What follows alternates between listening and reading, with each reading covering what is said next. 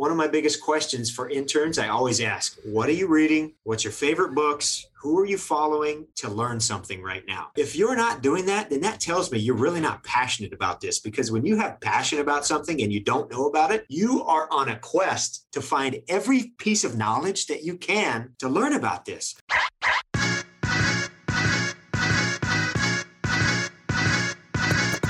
Hello and welcome to the Physical Preparation Podcast. I'm your host, Mike Robertson, and I'll be joined on the line later today by Zach Dakin of TCU Baseball.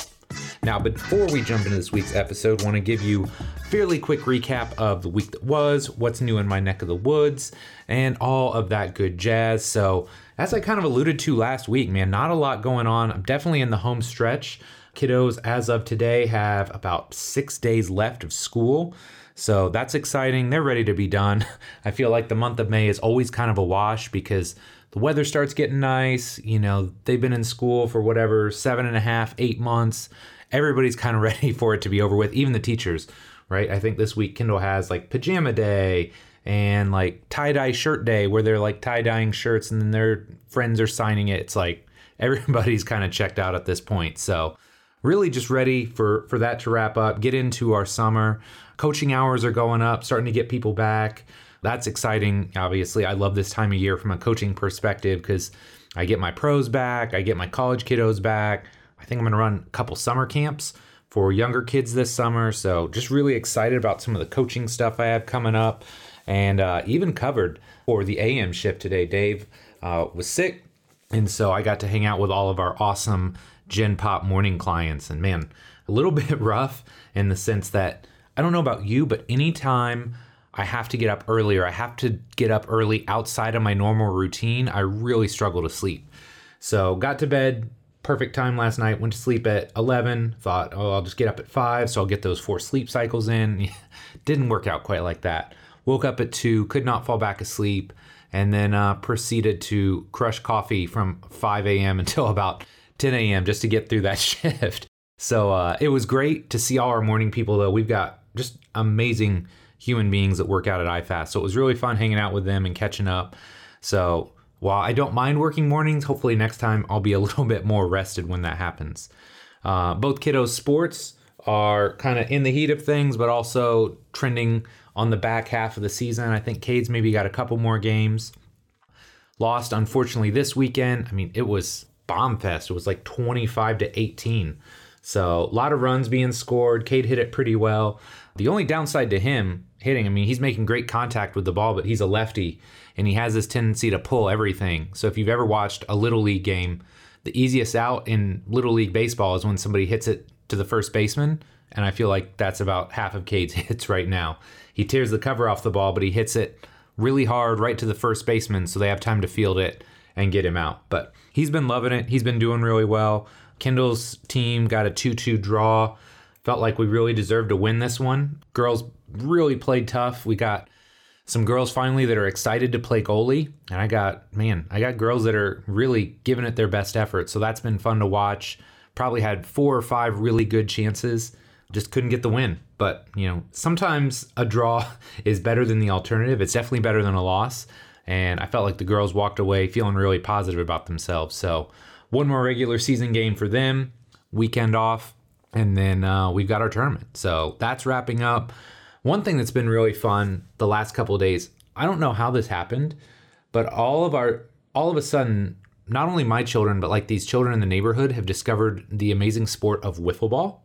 And I'm sure every one of you listening has either watched or witnessed a wiffle ball game in the past, but our kids are obsessed with it right now. They played on Saturday night for like 2.5 hours straight. And it was just this steady rotation. 2 kids would leave and 3 or 4 would come in. And then, 2 or 3 would leave and then 3 or 4 more would come in. Next thing you know, there's like 12 kids in our backyard playing wiffle ball. So they had so much fun with it on Saturday that on Sunday, I mean, it was like 6 o'clock at night, but it was a beautiful night out. And Kendall was like, I'm going to go round up people. I want to play wiffle ball. So, I'm out there pitching and I said, we'll play for like 30 minutes. We need to eat, shower. I got to cut the grass, all that stuff. Well, I'm a big softie and I'm not going to say no to my daughter and all of her kids and friends that are having fun. So they basically played either wiffle ball or kickball for 2 hours straight the next day. So I've likened it to the field of dreams that's in our backyard. If you build it, they will come. So I hope that continues. Unfortunately, it's raining here today, so I don't think it's in the cards. But that's been really fun to watch, just watching all the kiddos get out, play, enjoying the outdoors. There's no phones, and just watching them have a great time. So that's been really fun. As I alluded to last week podcast, doing my best to crank these suckers out. I have through June. I've recorded 2 more last week. I got another one to record tomorrow. I'm still trying to get maybe 4 or 5 more. It's getting hard to clamp some of these people down because my availability is getting kind of tight, and it's hard for some of these guys to schedule 2 or 3 weeks out. Sometimes they're looking 4 to 6 weeks out, but still trying to get those 4 to 5 more so I get all of July done, and I can get into August, get the kids back in school before I have to record a bunch more. Now, last but not least, I want to give you something that I really enjoyed from this week's show with Zach. First off, this guy's a boss. He's been doing things at a very high level for an extended period of time. Always impressed when somebody's been in one place for more than a decade. And I think Zach's been at TCU 13, 14 years now. But obviously, I love his overarching philosophy and this idea of movement over maxes, teaching people to move effectively, move efficiently. That's been a cornerstone of my philosophy really since I started doing this. And I love that that's a focus for him. But one section I think you're really going to enjoy in this particular episode is where we talk about crawling and we talk about Zach's shoulder health program, because too often as an industry, I think we get caught up in this idea of putting Band-Aids on potential areas of injury. In baseball, it could be shoulders or elbows. In soccer, it could be groins or hamstrings. While those things aren't necessarily bad, I'm never going to tell you not to do isolative work or corrective work. At the same time, we have to have this idea and this focus on getting the entire system to move more efficiently and more effectively. So when you get to that part of the show, you may want to listen to it 2 or 3 times, because I think it's just a great message and something that we can all learn and benefit from. All right, man, let's take a quick break, and then we are going to jump into this awesome episode with my guy, Zach. One thing Bill Hartman and I have talked about for years now is the power of mentorship. Early on, I didn't have a mentor to shape or guide me, or most importantly, help me find the blind spots in my own training and coaching. But luckily, after many years of trial and error, I found Bill, and my professional success exploded as a result. But the downside to the mentorship process, at least professionally, is that it can be pricey. For private mentees that I work with, it costs anywhere from $3.99 to $5.99 per month to work together. And while I know the results go far beyond that price, the fact of the matter is that just won't work for a lot of folks. So when Bill and I sat down a while back, we asked ourselves a really tough question. How can we help shape the future of the industry and truly make it great? And beyond that, how can we create amazing content yet make it affordable to virtually every trainer or coach out there? And the answer for us was simple: restart iFast University. Here's what you'll get when you become a member of iFast University. 1 update each month from myself and Bill. This could cover anything from improving exercise technique to writing better programs and everything in between. Twice per month Q&As, where Bill and I will personally answer your questions to help you become better at training, coaching, or even running your fitness business. A Facebook group where you'll be surrounded by like-minded trainers and coaches who are serious about getting better, and access to the iFastU archives, where you'll be able to watch literally hundreds of pieces of content from the iFast team over the years. This blend of content and Q&A is specifically designed to help make you the best trainer or coach possible. If you're interested in learning more, head on over to ifastuniversity.com to get signed on. We'd love to have you on board. Zach Dakin is in his 14th year as the Senior Assistant Director of Strength and Conditioning at TCU, where he oversees all aspects of development for the baseball program. He is also the author of the book Movement Over Maxes, which details the process of developing foundational movement qualities in athletes. In this show, Zach and I take a candid look at how he develops his baseball players at TCU. We start by talking about his Movement Over Maxes approach and why he focuses on building his athletes over their entire career. Next, we talk about the role of strength development, including how he assesses an athlete's strength, what is is strong enough and the role VBT plays in his program. And last but not least, we touch on the topic of shoulder health and how he cures a lot of shoulder issues by having an extensive and well-rounded warm-up. This was an awesome show. And if you can get past the football guys and their music that shows up towards the end, I guarantee you're going to take away some serious nuggets. But enough for me, let's do this.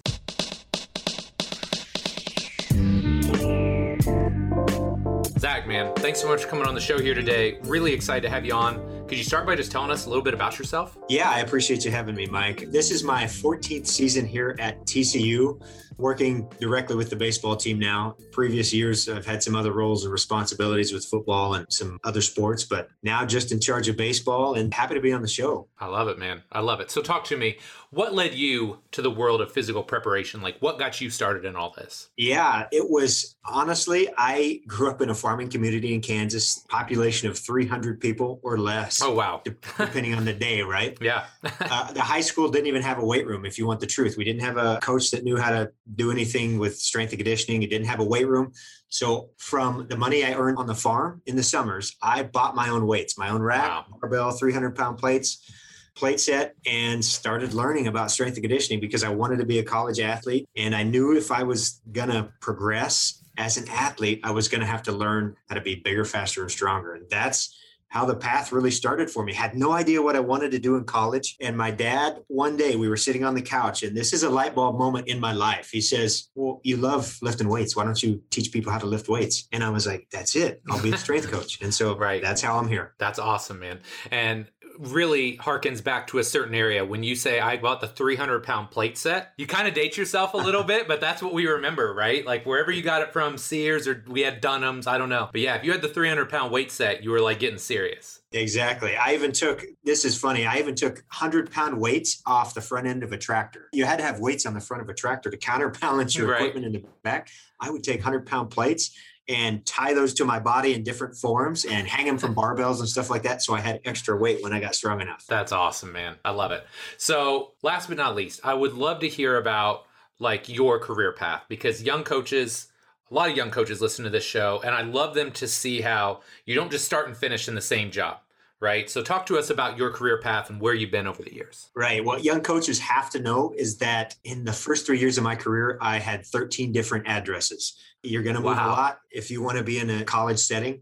So it started off, I was an athlete at Missouri State, did an internship at the University of Washington because my mentor at Missouri State, my strength coach, Rick Perry, kind of set me up out there. So my internship at Washington, came back to Missouri State as a GA, then spent 2 years with the Anaheim Angels in their organization as a strength coach. From there, really got my first full-time job in college at the University of Wyoming working with football. It was a short 6-month stint there. And now I've been here at TCU for 14 years. And the way I got to TCU was really, TCU didn't have a separate department as in football and Olympic sports. The strength department was all combined. I had professional baseball experience, which obviously the baseball staff loved, and I had played college football. And so the strength staff, the football staff, they wanted somebody that had been in college football. And so I was kind of a perfect fit at the right time for TCU. Yeah. And that's such a big piece of it, right? Like right place, right time. Can't ever like predict, oh, they're going to need a coach just like me when I walk in the door. But man, it sounds like you fit a role there. That's awesome. Yeah. Fortunately for me, I had been in both sports, and like I said, right place at the right time. I love it. All right. So let's start kind of basic and we'll work our way out from there. But for starters, one of the first things I always like to ask my guests is, how would you describe your philosophy or your big rocks when it comes to training athletes? Yeah, for me, first and foremost, it is built around movement. You know, I wrote the book Movement Over Maxes that detailed our foundation program with all of our incoming athletes. And that is, for me, it might be the only rock. It's all built around movement. If your athletes don't know how to move, I can't progress them. I can't intensify our training in the weight room. And it wasn't just about the weight room. It was about teaching athletes how to move in an athletic position, teaching our athletes how to jump, how to land correctly. One of the biggest issues I saw in baseball specifically was jump training is a powerful, powerful mean for training our athletes, developing power, developing athleticism. And baseball athletes, it's not part of their sport. And so you can't wreck them too much for not knowing how to jump, but they didn't know how to jump and or land. And so when I first got to TCU, I actually had guys that would tear a meniscus trying to land a jump in a warm-up. We'd practice standing broad jumps. And I'd have guys that didn't know how to land correctly, and I was getting guys hurt. And so I realized I've got to start training movement for not only the weight room or in the weight room, but out on the field, sprint, jumps, controlling your body into deceleration, change of direction. So it's all built and based around movement first and foremost. Yeah, I love that. And, I think that's counterintuitive because a lot of young people or a lot of coaches that want to work in high-level sports assume, well, if they're a high-level fill in the blank, right? Basketball player, football player, soccer player, that they must know all of the things in the weight room. And like you just alluded to, like here, we're talking about Division I athletes that don't have what we would consider to be basic movement skills. Yeah. A quick story for you. You know, before we jumped on the podcast, I told you I have anywhere from 30 to 35 pro athletes, MLB guys that'll train here in the off season. And I had a guy that was connected through another player that wanted to come train. He throws over 100 miles an hour. He's in the show, and he had never done an RDL before. He had no clue what a hip hinge was. Yep. Just a simple hip hinge. Yep. And this is the pinnacle of sport. And honestly, like you're at the pinnacle of performance when you're throwing 100 mile an hour. And he'd never been taught a correct RDL and or hip hinge. Oh my gosh. And that's just mind blowing to think about that they're performing at that level with so little, what we would consider to be like rudimentary or fundamental movement skills. Yeah. It just shows you that some people can, if you're just a master of your sport skill, that a lot of this stuff often doesn't matter, right? Yeah. Yeah. They got the juice, man. Right. So I think this is a relevant topic these days, and I love your philosophy. I love the idea of movement over maxes. But with that being said, I'd love to hear your thoughts on how you determine strong enough with your athletes. So my question would be, like, what's the cutoff point for you? And maybe along those same lines, how do you relate the need for this to your athletes? That there is a plateau where, continuing to get stronger maybe isn't what's going to serve you best. Yeah. So really, it's been 14 years of research and the number is still moving, right? Yeah. This could be an entire week's podcast if we wanted it to be. Right. For us, over the years, I've used 1.4 to 1.7 as a standard for our front squat.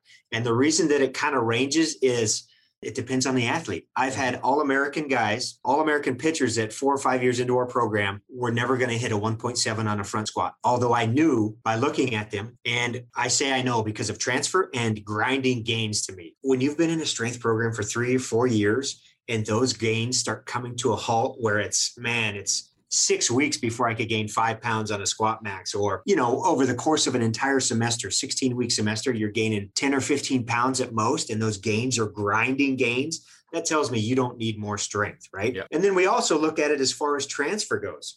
Those same guys might be stuck at a velocity, just as an easy measurement to put in your listeners' heads. They might be stuck at a certain velocity and they're still getting stronger and it's not doing anything, right? Yeah. So that tells me it's really not transferring. So we kind of take those into account when it comes to that 1.4 to 1.7 mark. Within our program, we've got 3 levels. We've got, our foundation program is built around movement. Their intermediate program is built around developing that base level of strength. And then once they advance out of that, from that 1.4 to 1.7 range, they go into our advanced guys. And those guys still touch strength. We're not dropping strength out completely. It's just to potentiate for our power and speed development. Really, that's what it's all about. And there's specific skill work. Yeah, I love it. So when you were going through this, it made me think of something, and I'm interested to hear your thoughts on this. When you get your pro guys back, how much actual pure strength development do you need? Or is it more of just hey, let's just rebuild this physical quality and then we're going to move on to the next things? Yeah, that's a tough question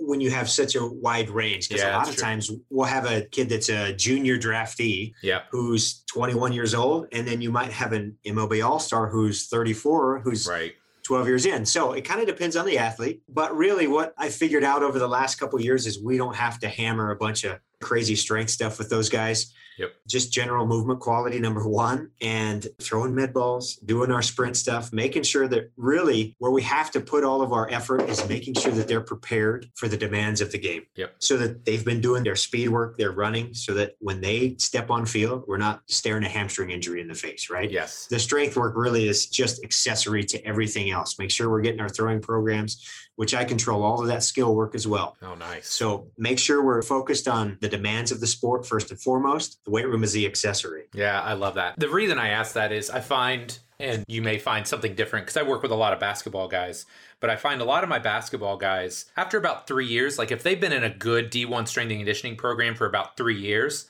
they've kind of topped out a lot of their strength gains or their strength needs. So I was just interested to hear your thoughts on that. And you kind of alluded to that, right? Like if you've got a junior draftee, they may not be there yet, especially if they're like a long, lanky kid. They may still have some strength development you can eke out. But like you said, if you got a 30-year-old, generally they're probably pretty good with where they're at. Yeah. Some of those guys actually go into what we call our old man program, where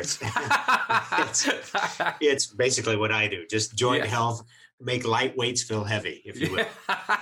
Oh my gosh, that's so funny because that's exactly what I'm on. I'll follow some of the programs like my basketball guys would, but yeah, it's definitely with a different level of intensity than they take it at. So that's awesome, man. Okay, so one thing that I know I'm a huge fan of, and you are as well, is VBT, or velocity-based training. So I would love to hear your thoughts. Why do you use VBT in your programs, and what benefits have you seen from incorporating it in? Well, first off, we use VBT for auto-regulation during the in-season especially. Yep. So the in-season period, the only thing that matters, honestly, is your guys being fresh, in my opinion, right? Yep, absolutely. It all comes back to being fresh for the skill work that happens on field. And VBT gives us a chance to auto-regulate those workloads. We can set intensity zones.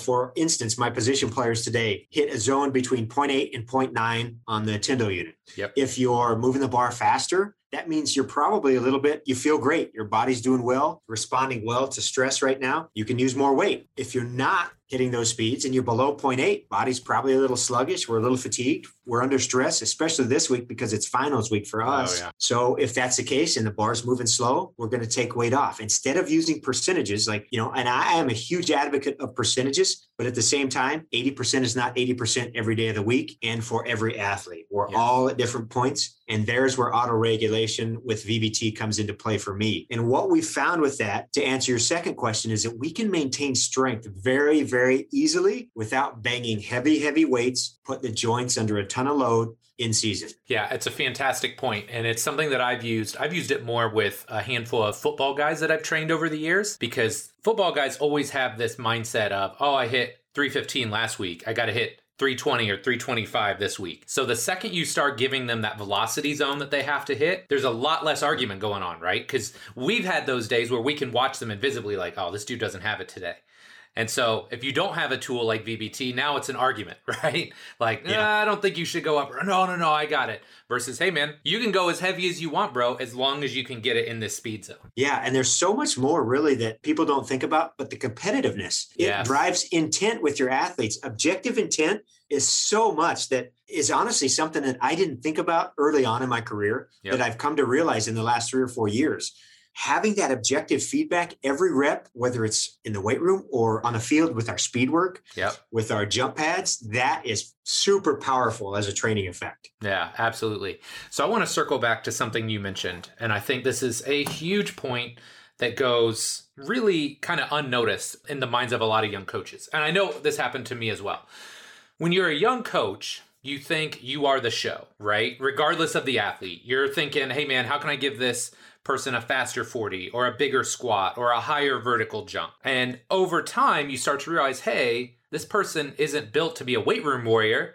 I need them to be the best baseball player, basketball, football, soccer, volleyball, whatever. And so you made this great point of it's about supporting the skill work. So could you just dive into that a little bit? Because again, as a young coach, you think it's all about the X's and O's and what you're doing. And I think as you get older, you have this tendency to humble yourself a little bit, take a step back and realize, hey, I'm a support staff to this athlete. Yeah, you're absolutely right. It's like you're inside my own brain. Because when I was a young coach, I thought it was all about strength in the weight room. And I was the reason that these guys weren't getting injured and so on. But as you're in this field long enough, you realize that adaptation energy is very limited. Mm-hmm. And what they do over there is more important than anything else on their plate. That's why they're here. And we have to be a support system for what's happening on the field. I used to get in arguments with our head coach about how much they were doing on the field. Like we'd have guys that might get hurt or whatever the case is, or go down with soft tissue injuries. And you'd say, well, you guys are doing way too much. Right. And I came to realize with age and experience that that's not the case at all. We have to be able to support what they're doing over there.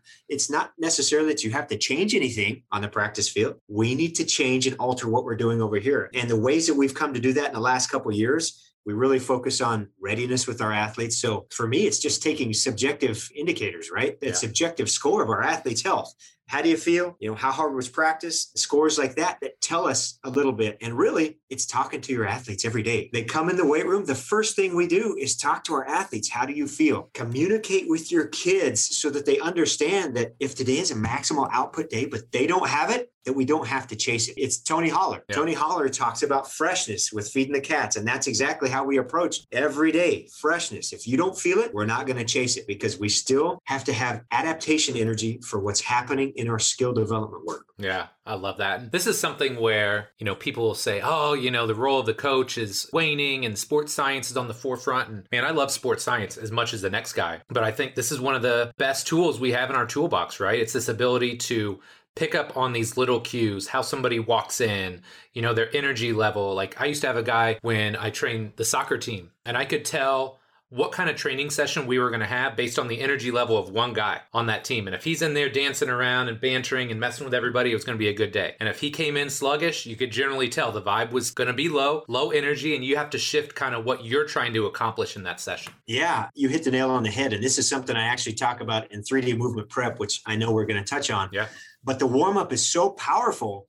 If you actually use your eyes and ears and watch and listen to what's happening, if your kids are talking and screwing around, they feel good. Right. When the session is dead and it's up and down slow off the ground, if they have a mobility drill or whatever the case, and it's dragging, that these guys are not ready to go. So that maximal outputs might not be the thing on the schedule for the day. Yeah, I love it, man. Okay, so kind of shifting away from the weight room a little bit, I know you like incorporating crawling patterns into your training session as well. You had an awesome Instagram post up about it the other day. So kind of a two-part question here. Number one, why do you like crawling patterns? And two, how can we incorporate them with our athletes to help them stay healthy? So really, I like them for a lot of reasons, but probably it started out as like coordination, number one, just teaching athletes basic coordination patterns, building strength, body weight strength, right? Yeah.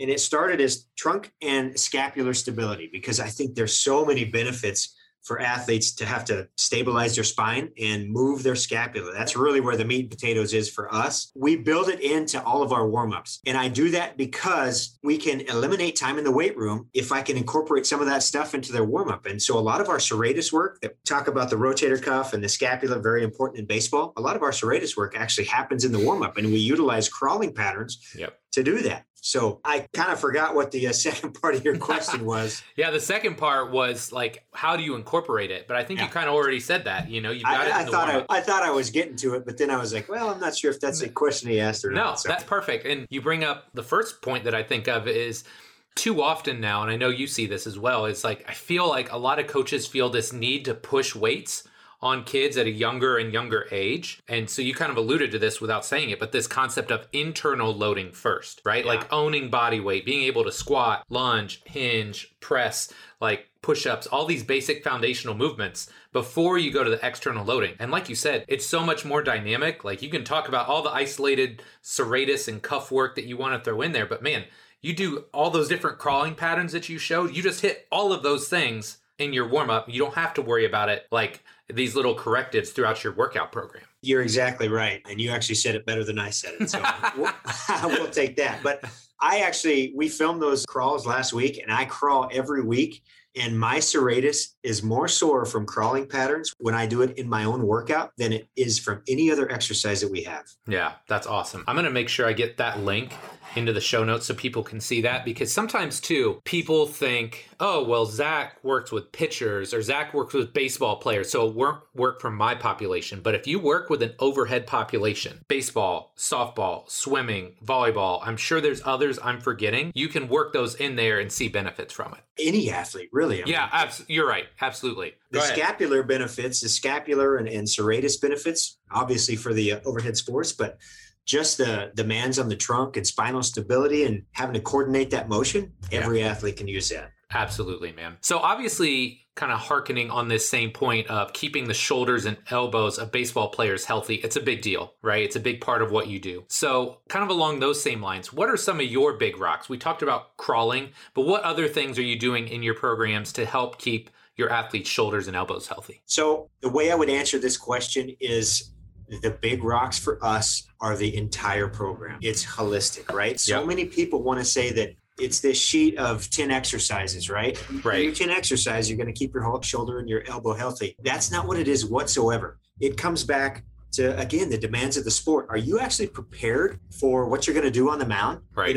It's recovery sessions, your sleep, nutrition, your hydration. It's what did you do to prepare for the preseason? What did you do in the off season? How do you move? What are your mechanics like? Right. All those things factor in. They matter so much more than your set of 10 or 15 band exercises that you do before and after your throwing program. Everything else matters so much more than just those couple of exercises that people talk about with the rotator cuff, with the scapula, or trying to protect the elbow. It's a holistic program. Yeah, I love that. All right, man. So kind of as you alluded, I love that point about it being the whole program. And this is something that people often ask. They're like, oh, well, with soccer, should I have like hamstring or adductor specific work? Or, in baseball, should I have cuff specific work? And, there's nothing wrong with that. Like if it makes you feel better to check that box.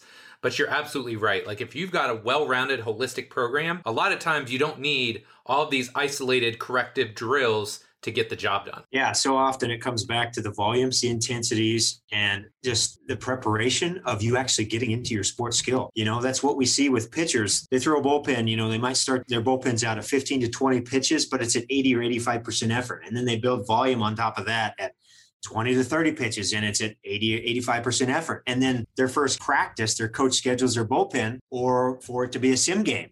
And now they're at 45 to 60 pitches at 100% intensity, and the workloads and intensities don't match what they've been prepared for. Yep. And that's where you start running into problems. It's not because you didn't do 2 sets of 10 on your side lying external rotation. Yeah. And I think that's where too, like, I think you alluded to the fact that you have a lot of control over those kinds of numbers and monitoring that. I think that's such a critical piece where we don't have to have these silos of, well, we're S&C and these are the sports specific guys and the coaches. Like we each have our own thing. No, I think the better we can merge and have those discussions and kind of understand that we're all here to help support the athlete, right? The better those discussions can be, the better we're going to be able to take care of these athletes over the long haul. You're right. For ultimate health and performance with our athletes, it's all going to come down to that holistic model of everybody being involved in essentially all the decisions of the organization. Yep. Love it, man. Okay. So I'm sure this is going to be a tough one. But I would love to hear your thoughts on what are some of the biggest mistakes that you see people making when they're training baseball players? Because you see all ages, right? You said any given day you could see an 8-year-old up to an MLB All-Star.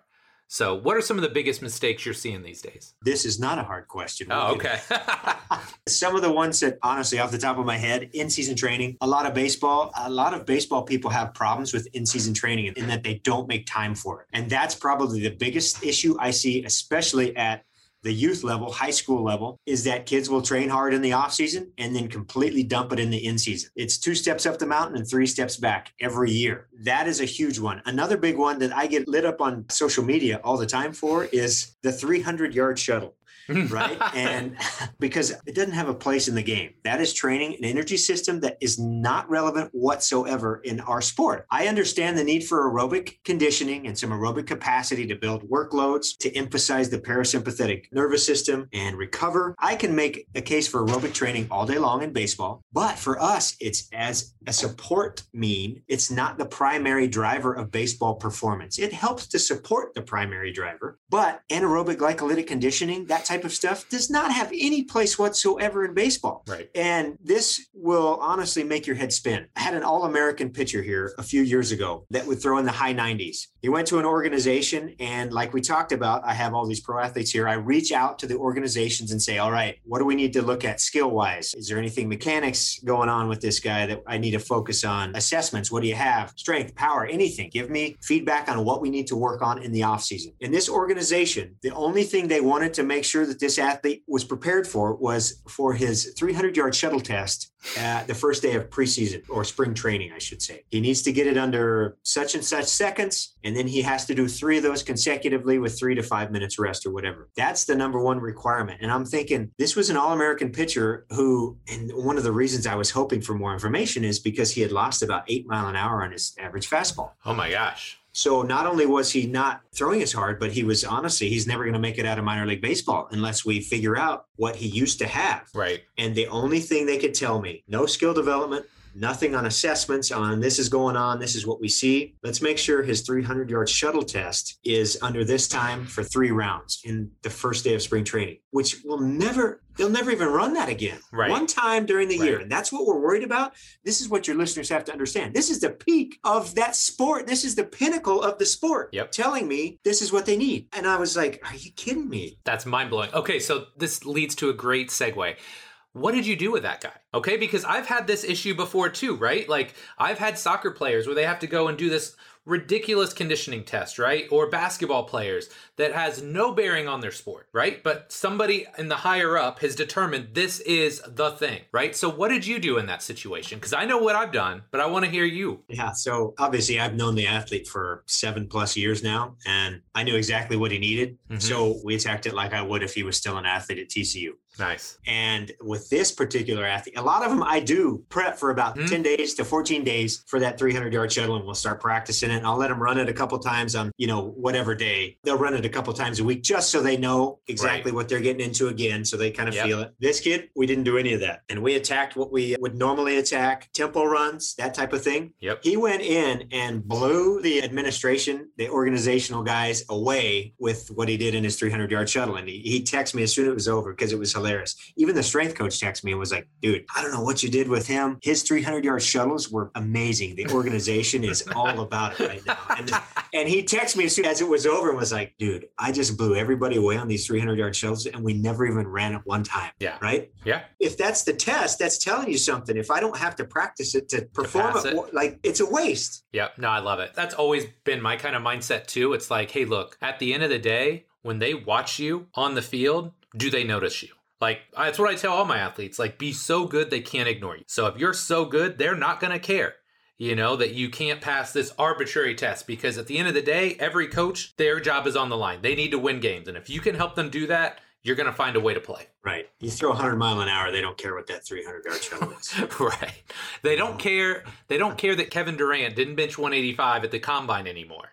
You know what I mean? As he's averaging 30-some points a game. Right. Okay, man, big question time. If you could alter the space-time continuum and give young Zach DeCant one piece of advice, what would it be? It would be not to chase strength so much. I chased it as an athlete, as an intern, as a GA with my early teams, chasing strength at the detriment of not only joint health and how my body feels now, but sport skill especially. You have to be a master at your sport. That's the most important thing at the end of the day. I love it. I love it, man. I think as I'm going through these shows, I always think about like, what are some of the potential titles, right? Yeah, I love that idea of chasing strength and the negative drawbacks to that. And I think that's something we've all had to learn, right? Like we came out, I think you're probably just a few years younger than I am, but we came out in a different time, man.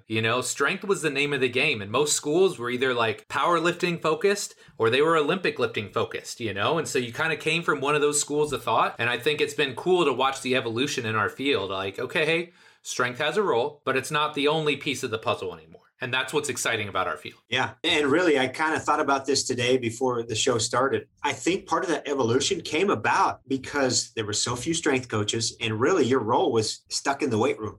Yeah. When I first started, it was myself and my mentor and 24 sports. So you never even saw the sunlight, to be honest. Yeah. Let alone like a practice field or actually what their sports skill was. You were stuck in the weight room running teams through and through and through. The sport coaches were responsible for any running, conditioning, speed work. If they did that, you never saw any of that stuff because you were stuck in the weight room. And so strength became really, that was the only way. That was the only thing you did. I love it, man. That's awesome. Okay, dude, last but not least, lightning round. 5 fairly short questions. Your answer can be as long or short as you like. Number 1, what's your career highlight so far as a coach? If you can think of just one. Personally, it's Movement Over Max is the book, finally releasing that. Professionally, it is watching your athletes go from boys to men, if you want the truth. Being in weddings. Some of my athletes are actually my best friends now. They were in my wedding. That's awesome. Watching them turn into fathers. That's why I got into this. I left professional baseball and went to the college setting so that I could change guys' lives, not only in the weight room and on the field, but creating a culture that would create young men. Yeah, no, I love that. Not to get too far off course here, but I think that's something that the longer you do this, the more you value the mentorship role. And yeah, there's a lot of X's and O's and technical stuff that we like to talk about, but man, there's a lot of time in between sets. And if you've got somebody 3, 4, 5 years, you can build some really strong relationships in that period of time. Yeah, it's all about relationships. That's something I didn't realize when I was young. Yeah, absolutely. I love it, man. Okay, number 2, talk to me about 3D movement prep. Yeah, so 3D movement prep it essentially details our dynamic warm-ups, both on and off the field. And it's for all athletes. It's not baseball specific whatsoever, but it's a system that we use to teach coordination, spatial awareness, proprioception, teaching athletes how to move and control their bodies in space. That was one of the biggest questions I got, or I still get, is what do we do for practice warm-ups? What do we do for pregame warm-ups?